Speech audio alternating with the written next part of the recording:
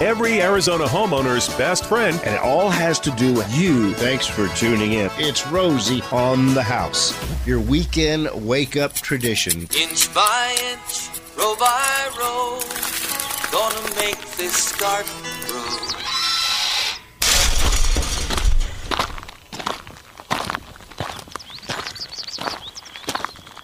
Come on around back, Arizona. It is Saturday morning, 8 o'clock here at Rosie on the House, the Outdoor Living Hour, third Saturday of the month. So we've got Jay Harper in studio, notes for the nursery. And I missed this when we published our 2021 home maintenance calendar. If you're following along, tuning in for winter lawn planting, we're really not going to repeat much of that. We'll touch on it briefly because last week, Talking Trees was in, and their to-do was overseeding lawns. And I thought their topic and their point of that, they like to get in and do their tree trimming before lawns get overseeded so they don't mess it up. And I thought that's what they were going to be talking about. Yeah. I didn't realize Save a Tree has added overseeding as a service. Oh. So they were talking. Right. We had a very technical broadcast last week about overseeding. They brought in Dave Jernigan from the Gardener's Touch. And if you are tuning in for that, I would just direct you to the podcast of last week because it is a hour packed of very technical, by the book, how to overseed lawn. But for anybody that didn't tune in last week and did want to talk winter lawn planting, let's spend 5 minutes touching on it. And going back to your first statement, that is a good suggestion. If you've got trimming or other kind of major heavy projects that you're wanting to do, that your winter lawn might be between the disposal of that material and where you're going to be taking it off. In other words, foot traffic across that area needs to cease and desist once you put the seed down. So, schedule your projects accordingly. You do have still plenty of time to overseed. So if you've got to do a major construction project or something that warrants you walking across that area a whole bunch, let's get that out of the way first, or wait till well after the lawn is established before you start putting traffic back on that lawn. So, good point. I think one of the topics that came up in that conversation last week about overseeding was the supply and the cost of the ryegrass seed this year. For various reasons, just like everything else it seems like we buy regularly. Price has gone up. It's shorter in supply and the price is higher. Now that being said, for the average lawn, let's say a 2,000 square foot lawn that you need, 25 to 40 pounds of seed to do, if the price doubled, it's still not, I don't think that makes or breaks your decision. So you're still not talking exorbitant dollars, right? No, 50-pound sack I bought was like $160. Yeah, so instead of $95 or $99 or $110 in the last few years, it was for an extra $60 or $70 is what it's going to cost you. And you chalk that up. How many days of lawn are you going to get when it's it's your lawn done? Most of the year. I mean, it comes out to like an extra half a penny a day or something over the course of time. So the winter lawn, and you want to do a nice winter lawn because it really technically, let's just forget it, October. It's November, December, January, February, March, April, and maybe into May. It's 7 months. So it's your lawn is your winter lawn half the year, over half the year. So you want to make sure you're doing a nice job. Buy good seed, buy a blend of good perennial ryegrass seed, and do the job accordingly. Don't skimp on the seed. Put enough seed down. 10 to 20 pounds per 1,000 square feet is generally the recommended rate. So do a nice job. But let's just say you've got half an acre of lawn. Now that price decision might be a little different. That being the case, if you've been kind of on the fence with the winter lawn thing the last few years, maybe this is the year you need to evaluate how much turf you have. We are, fortunately, the Salt River Project lakes, our local lakes are pretty darn good shape, pretty close to full. But I'm sure everybody's read about the Colorado River not quite. System and what might be coming forth with water supplies and potential, shortages / rationing / management of that water supply. Maybe this is a good year with the price and the availability of rye seed. And that might be the other problem. You may not be able to find it. From what I understand, ryegrass seed is very difficult to find. Those that didn't make commitments to buy it may or may not be able to get it. I don't know. I have some seed reserved. I have a few contacts yet. But that being the case, I'm down to under 500 square feet of lawn. My back is now, or my front is artificial turf and more mulch and planting areas. And my back, I shrunk down to way more planting areas. And so I have a very small area that I do.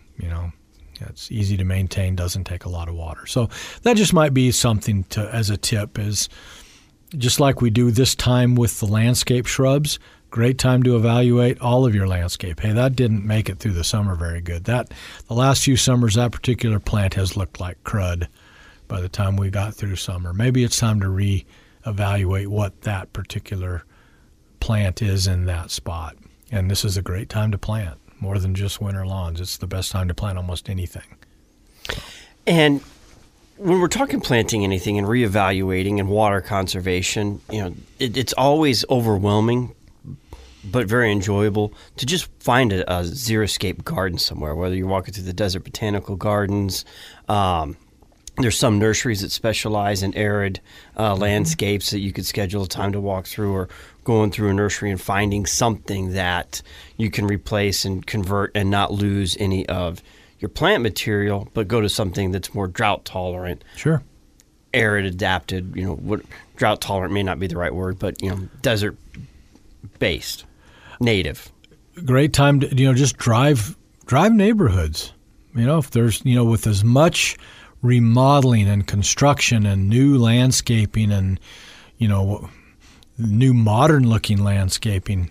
You called, you got hung up on your way here this morning.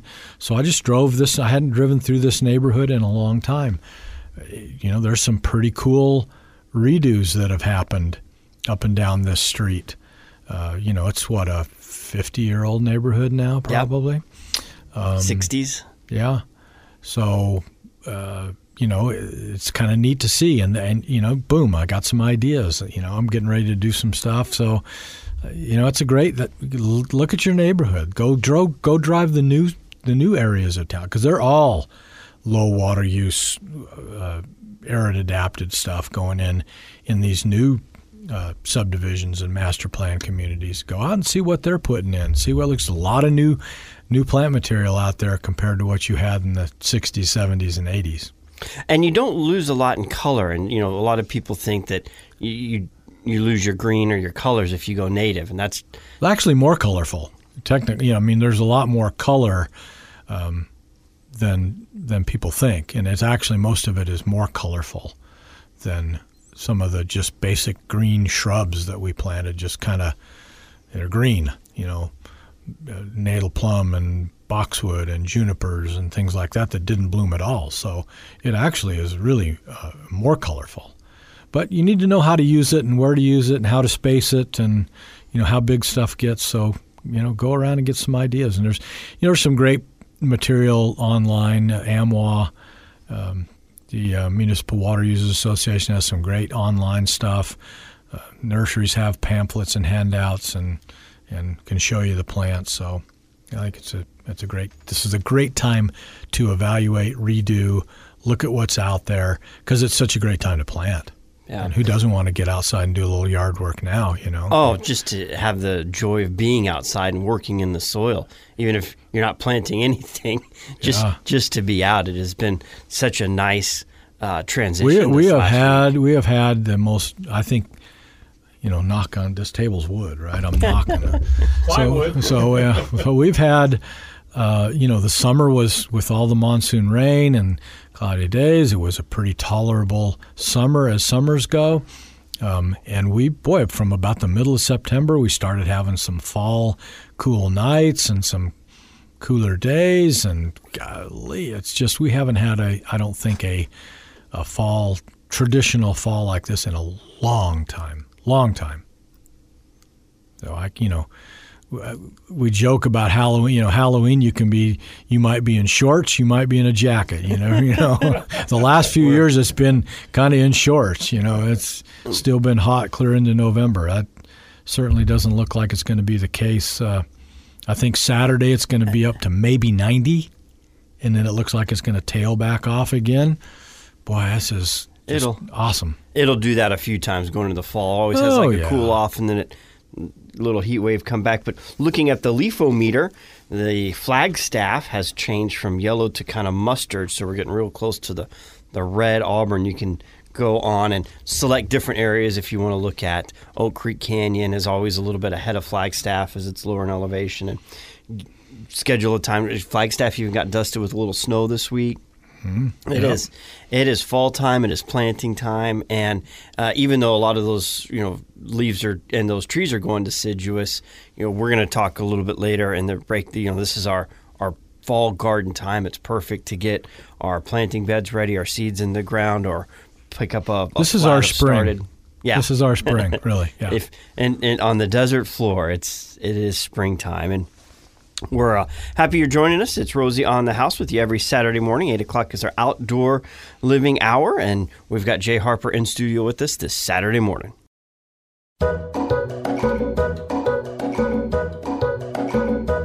Interesting story this week from California as Gavin Newsom continues his effort to be the governor responsible for Arizona State's population growth. I mean, he's really on a mission to drive Arizona's population. Put him on the payroll. Signed a bill that bans gas-powered lawn equipment, prohibits the sale by January 1st, 2024. You'll no longer be able to sell gas-powered lawnmowers, trimmers. I think even applies to some smaller motorcycles and engines and generators. And interesting thing here, because I actually this week bought my first battery-operated weed eater.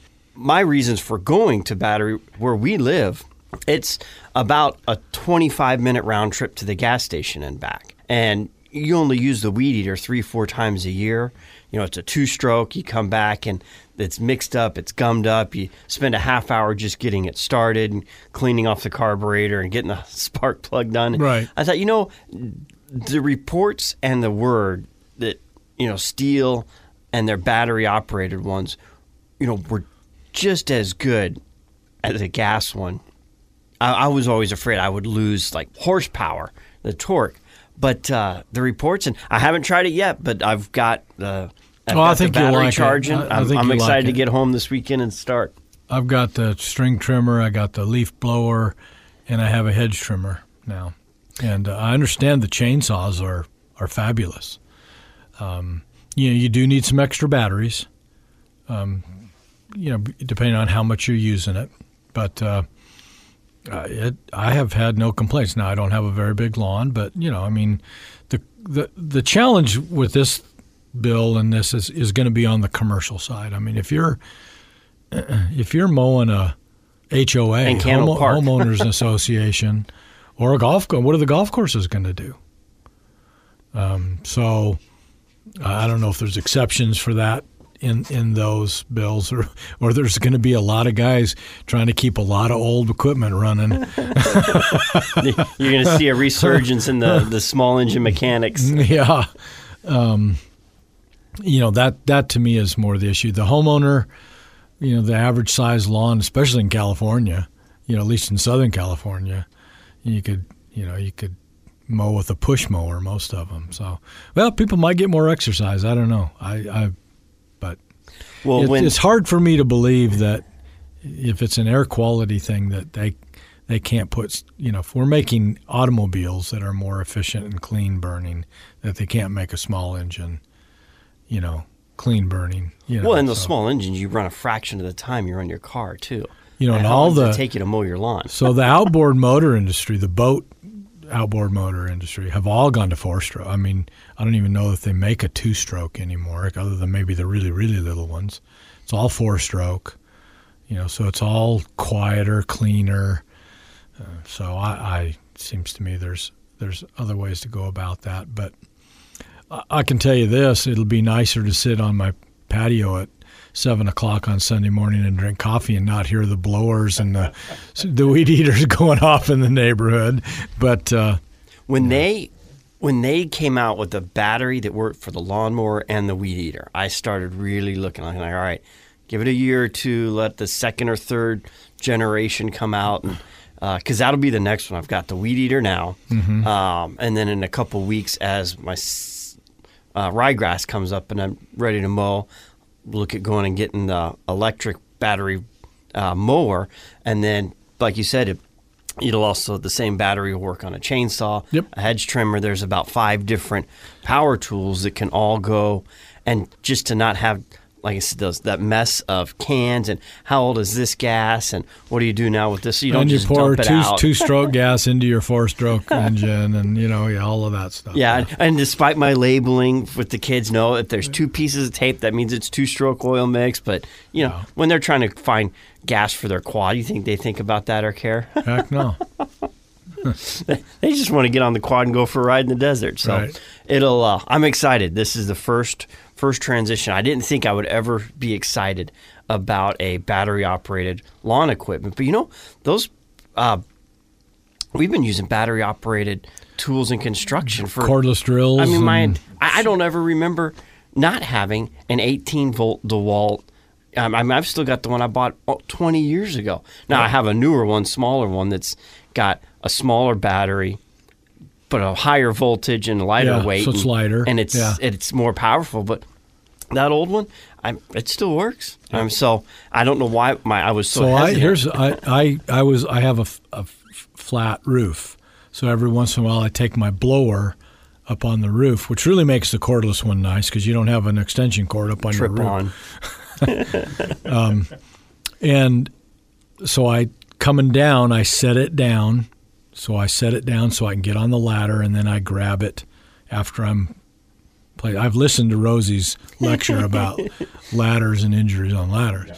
So, but as I was kicking my leg around to get on the ladder, I kicked the blower off the roof.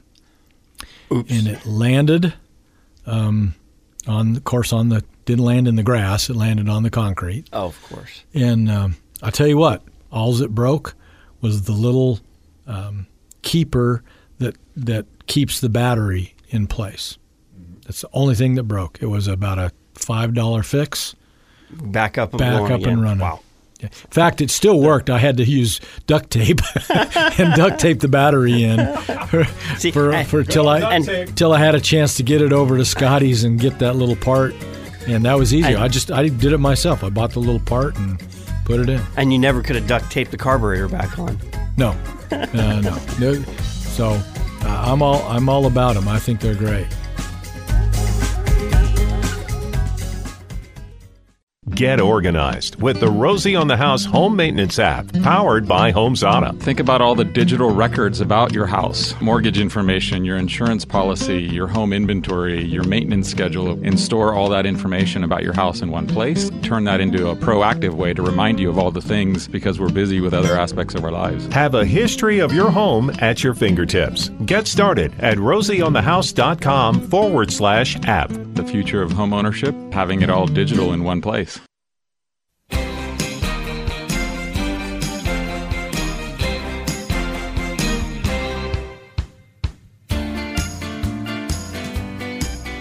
In the Garden with Jay Harper here at Rosie on the House. Let's get to actual gardening, eating gardening, not just lawns and hedges and stuff, but fall, you'd mentioned planting time, winter vegetables. This is a great time to get your beds ready and stick some seeds in the ground. We can do direct seeding in the ground. We can plant already started transplants. What you're planting this time of year, we've mentioned before, it's anything you would probably eat the root, the leaf, or maybe a modified flower or stem of. So, quickly root carrots, beets, radishes, turnips, lettuce, spinach, chard, and then cauliflower, cabbage, broccoli, Brussels sprouts. I only did it 1 year, but we had a very successful sweet potato harvest 1 year, and it wasn't even from seed. It was just a potato that had kind of started to root out in the pantry, and I'm like, what the heck? Just stick it in the ground. Let's see what happens. And man, sweet potato is a little different. Although it is a quote-unquote technically root crop, you would plant those in the spring, and then you harvest them in the fall or early winter. I guess that's right, because we were picking them up for Thanksgiving. Sweet potato meal. Yeah, that's right. And you usually start either you can make slips for sweet potatoes off of an old sweet potato, and you just kind of plant them in some loose soil, and as they start to sprout, then you can take those and plant them in the ground, and they do very well here. They love the heat. You see a lot of the ornamental sweet potato in the landscape all summer. The real lime green leafed plant and the real dark purple leafed plant have become very popular as for summer color because they're so darn heat tolerant and they love the heat. So, and edible sweet potatoes the same way. They absolutely love the heat. They take up a lot of room. So, which isn't all bad in the summer. It's a great cover crop. It can cover your, you get into late summer vegetable gardens, are not so productive anyway. Why not have something that's kind of a pretty green ground cover, keeps the weeds down, covers the space. They do well here. So, but those you would be harvesting usually about Thanksgiving time. So that's a fun thing to do for the summer. And so let me redirect us back to the fall. Okay. All right. So, carrots and beets and turnips, those kind of roots, do very well here all winter. And the nice thing about our winter garden is that it's a very long season. So from mid-September to maybe even into April or early May, depending on the weather. So you can plant multiple crops of things. Sometimes the complaint about a garden is you get too much at one time. How do I use all this lettuce, or whatever. But so you could plant a little bit, wait a few weeks, plant another, do multi-cropping of things spread out over the season so you don't have, too much spinach. Plus, you do have a room equation there. Not everybody's got a big enough garden to grow everything all at once. So, you can stage and rotate and stagger some things in there so you can have a little variety, that you might otherwise not. So think about doing that. And then plant what you like to eat. Just because it's time to plant kale and it's very popular with people, if you don't like it, don't plant it. There, I said it. Kale. I get forced to eat kale once in a while, and it's, It's chalky. I tolerate it. It's very chalky. I tolerate it. Enough ranch will take care of anything. Yeah, right? Yeah. I will say one thing about it. In things like soup or stews, it does stay kind of crisp, so it's not bad that way. But in a salad, no thanks. No thanks. So planting and growing and gardening, you were talking earlier about driving around and getting ideas and inspiration. With the amount of hardscapes that are available now, break out of the thought process of garden has to be in the ground, in a row, in a rectangle. You can have gardening as a architectural feature in your landscape. Oh, absolutely. I mean, with, you can build them out a really nice, stack stone planters or wall stone from the various companies like Belgard. And what I've kind of have started liking, I've got one I'm going to add some more, are the metal water troughs, horse livestock troughs, that I think is kind of a cool look, depending on your look and that sort of thing. And they you make can great get them planters. as kind of like a rectangle shaped with round ends, so it's kind of like a long oval, There's I guess. is what we'd ovals, call it. there's circles, I've seen triangular ones. You can get them tall. You can get Different heights, so you can vary the height. So that's like I said, it's architectural, very pleasing to the eye. And as we get a little older, it's nice to not have to get down on your hands and knees and stay a little more upright when you're gardening. And if you were going to take an old galvanized stock tank and do that, or a brand new one, doesn't have to be an old one, Right. you would have to drill a few holes in it first, right? Let's talk about the proper prep work inside a Right. So container. they typically come with a drain hole somewhere along the bottom on one of the edges, which might suffice for drainage. You could draw some holes. My understanding is now, and I haven't seen one, but they actually, because they've become so popular as planters, they're making them without bottoms in them. Oh. So that you can just That literally makes sense. set it on the ground. Especially with the cost of metal these days. Because the it's- bottoms will eventually rust out anyway on the other ones, has been my experience. But so drill some holes, make sure you've got good drainage. And then, they're so deep, you don't need to go buy good, expensive potting soil to fill that whole thing. Put a little gravel or rock at the bottom, several inches of that, and build it up that way so that, maybe you only have 6 to 8 to 10, maybe 12 inches of good potting soil when you're all done at the top. So, yeah. So drainage is a key on those. And you could do it where, if you had a little bit of an elevation, you could do a taller one and then a smaller one stacked on top of it and kind of have like a dimensional. In right inside each other. Mm-hmm. Yeah, absolutely.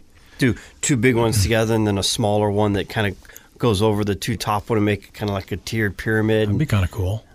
Have on the topper ones, you could have your vegetables that are more like vine or weeping. They kind of cascade down, and there's something else called companion planting that I haven't done a lot of research into, but there's a lot of people that'll take it very seriously. Like if you plant this vegetable, plant that vegetable because of the nitrogen, and this plant helps that one, and it just makes the two of them stronger together. Yeah, and then just, if you're planting in any kind of raised box planter, confined area, you need to take into account the growth pattern and the growth habit of those plants. If it's something that is going to trail, well, put it on the edge and let it just spill over the edge so it doesn't take up all of your room on the inside. So, yeah, you can put trellises on the backside and trellis things like melons and cucumbers and not squash, but cucumbers and melons, and actually put them up on a trellis so they don't take up room. And that adds some interest, kind of a backdrop to the garden, to have a kind of a really cool maybe wrought iron or metal trellis on the back of that. So a lot of options. And it cuts down on your need for having like a barrier against rabbits and dogs. And obviously the cats can still jump up in there, and you got to handle that differently. But you don't need quite the plant prison from ground squirrels and rabbits getting in it. Yep, just the birds though. So there's always them. But yeah, it does gets things up off the ground so that some of those critters aren't quite as able to take advantage of your garden. So birds aside, that's a different tactic. It is, and it can get a little difficult to manage, but yeah. And sometimes you can grow enough that you got a little bit that they got to eat too, right? Yeah, exactly. Save a little for the birds. Right. What kind of insects are common to people if they're just coming over to Arizona from California, or they move from the Midwest? What kind of insects can they be expected to be combating? Well, this time of year, fall is when we see a lot of caterpillar activity. And especially this summer, we've seen it all summer. If people have seen the amount of little butterflies and moths with all the rain in the desert and the foliage for them to feed on, we've had a pretty extraordinary population explosion of caterpillars. So especially on leafy green things, if you're growing flowers in your garden, they love geraniums. So just be watching for little, and they're hard to find. I mean, they're green. They can be teeny and still do a lot of damage. So caterpillars be the one big thing through the fall and in early winter months. We don't see. That's the other nice thing about gardening this time of year is that the insect or bug activity is typically a lot lower than it is in the spring and summer. So there's a bonus, natural cycle of so things. If you see butterflies or moths, you've got caterpillars somewhere. So just be watching for those. And you said the little ones take damage. It's amazing how big they can get, and you still don't see them. Oh yeah, I mean you're out. Very well camouflaged. Yeah, that's their self-defense. If they were easy to see, they'd be gone. The birds would have them all picked off for you. But and the nice thing about caterpillar control is there's some really very effective, very safe controls for that. Other than picking them off, if you can find them, Bacillus thuringiensis, BT, Dipel. All kind of names for the same. It's biological control. If you're not a caterpillar that goes through metamorphic stages, it's not going to affect you a bit. And then spinosad is another good one. That's an organic approved insecticide that works very well on caterpillars as well. So, and these are ingredients. So if somebody's going to a garden nursery center to ask for it, they're not going to give you spinosad. So spinosad might be under the active ingredient under a brand name, from Bonide might call it something, or Fertilome might call it something. It's probably not going to be called spinosad. So you'll have to ask for that. And I've seen. So BT can be called BT, it can be called Thuricide, it can be called Dipel, a bunch of different things. So go in, tell them you got caterpillars and you want something safe to use. They'll fix you up. They got plenty of options available. We've got one segment left here in the garden with Jay Harper here at Rosie on the House.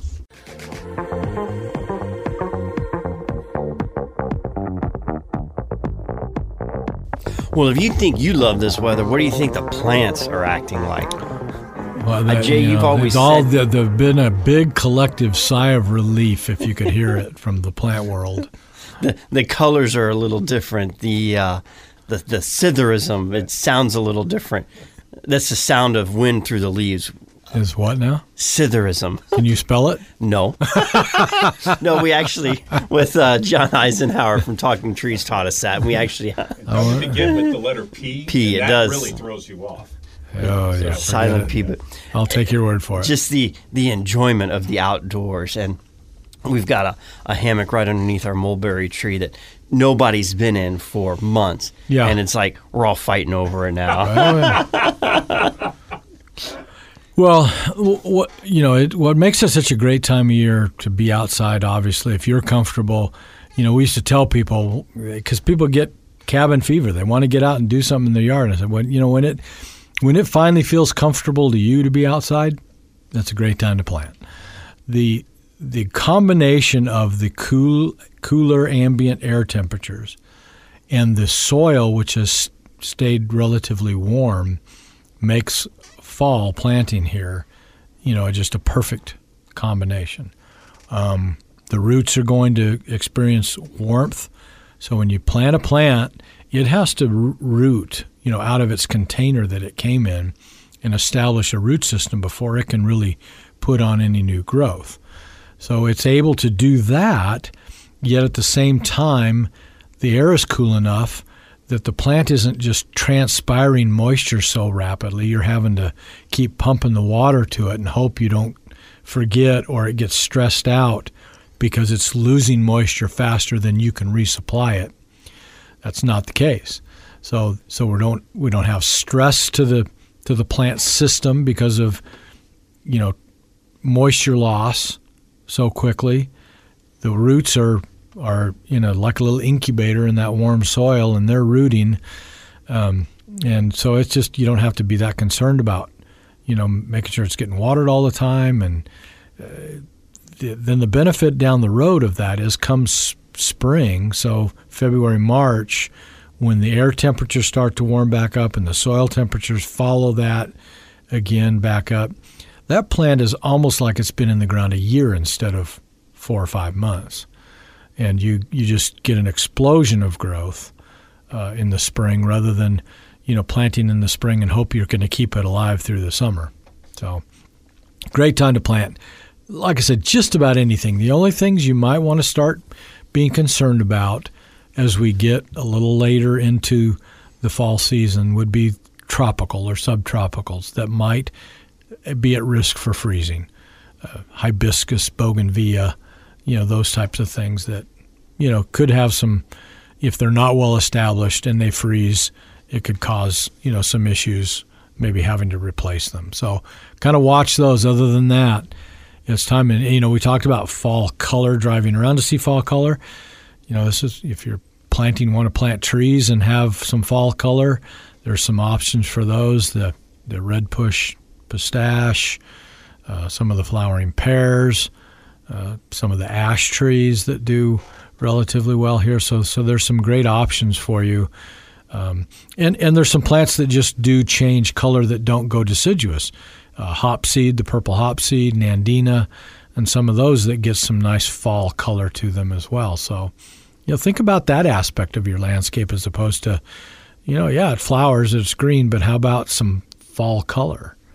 And certainly deciduous trees have a great place in the landscape. So if you want some ambient warming as they lose their leaves, so maybe the south or west side of things, to where, it'd be a good idea if that wasn't shady all winter long.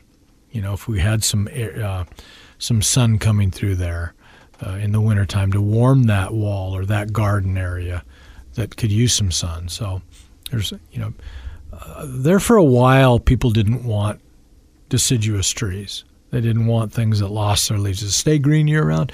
Well, yeah, well, you know what? That green year-round tree, that evergreen tree, still loses all of those leaves over the course of the year. It replaces pretty much every leaf on that tree. It just doesn't do it all at the same time. It just does it a little at a time. So you could possibly be cleaning up and raking leaves year-round instead of maybe over a 3 or 4 week period. And I know when they start leafing out in the spring, that kind of indicates summer's coming, and it's kind of a bittersweet kind of. But I really do enjoy the spring bloom on the deciduous trees and the amount of bees that come around the property. You'll walk by the ash tree and you'll know that it's blooming because just by the sound of it. You can hear them. Yeah, it's fun. So you do get a little, even though we don't have great differentiation of seasons here, it does give you a little bit of a feel of that. It does. It's a small season change, but it's still a seasonal change. Yes, sir. And is there any kind of fertilizing for deciduous trees that we should be doing now, or because they're all going dormant, just do your fall trimming? Well, August and September, it was a great, we talk about Labor Day feeding as we're getting later into the winter. As soil temperatures go down, fertilizers just aren't that effective typically. So we do talk sometimes about winter feeding, a higher phosphorus, potash type fertilizer as opposed to much nitrogen. You don't want to push a lot of growth, and it may not push a lot of growth as we get into this time of year anyway. So it's fall. Get out and visit your local nursery, drive around, find a plant, get some kind of inspiration, and bring it home, put it in the ground, and make it part of your home. There you go. Jay Harper, thanks for spending your Saturday morning with us. Always fun. Appreciate it.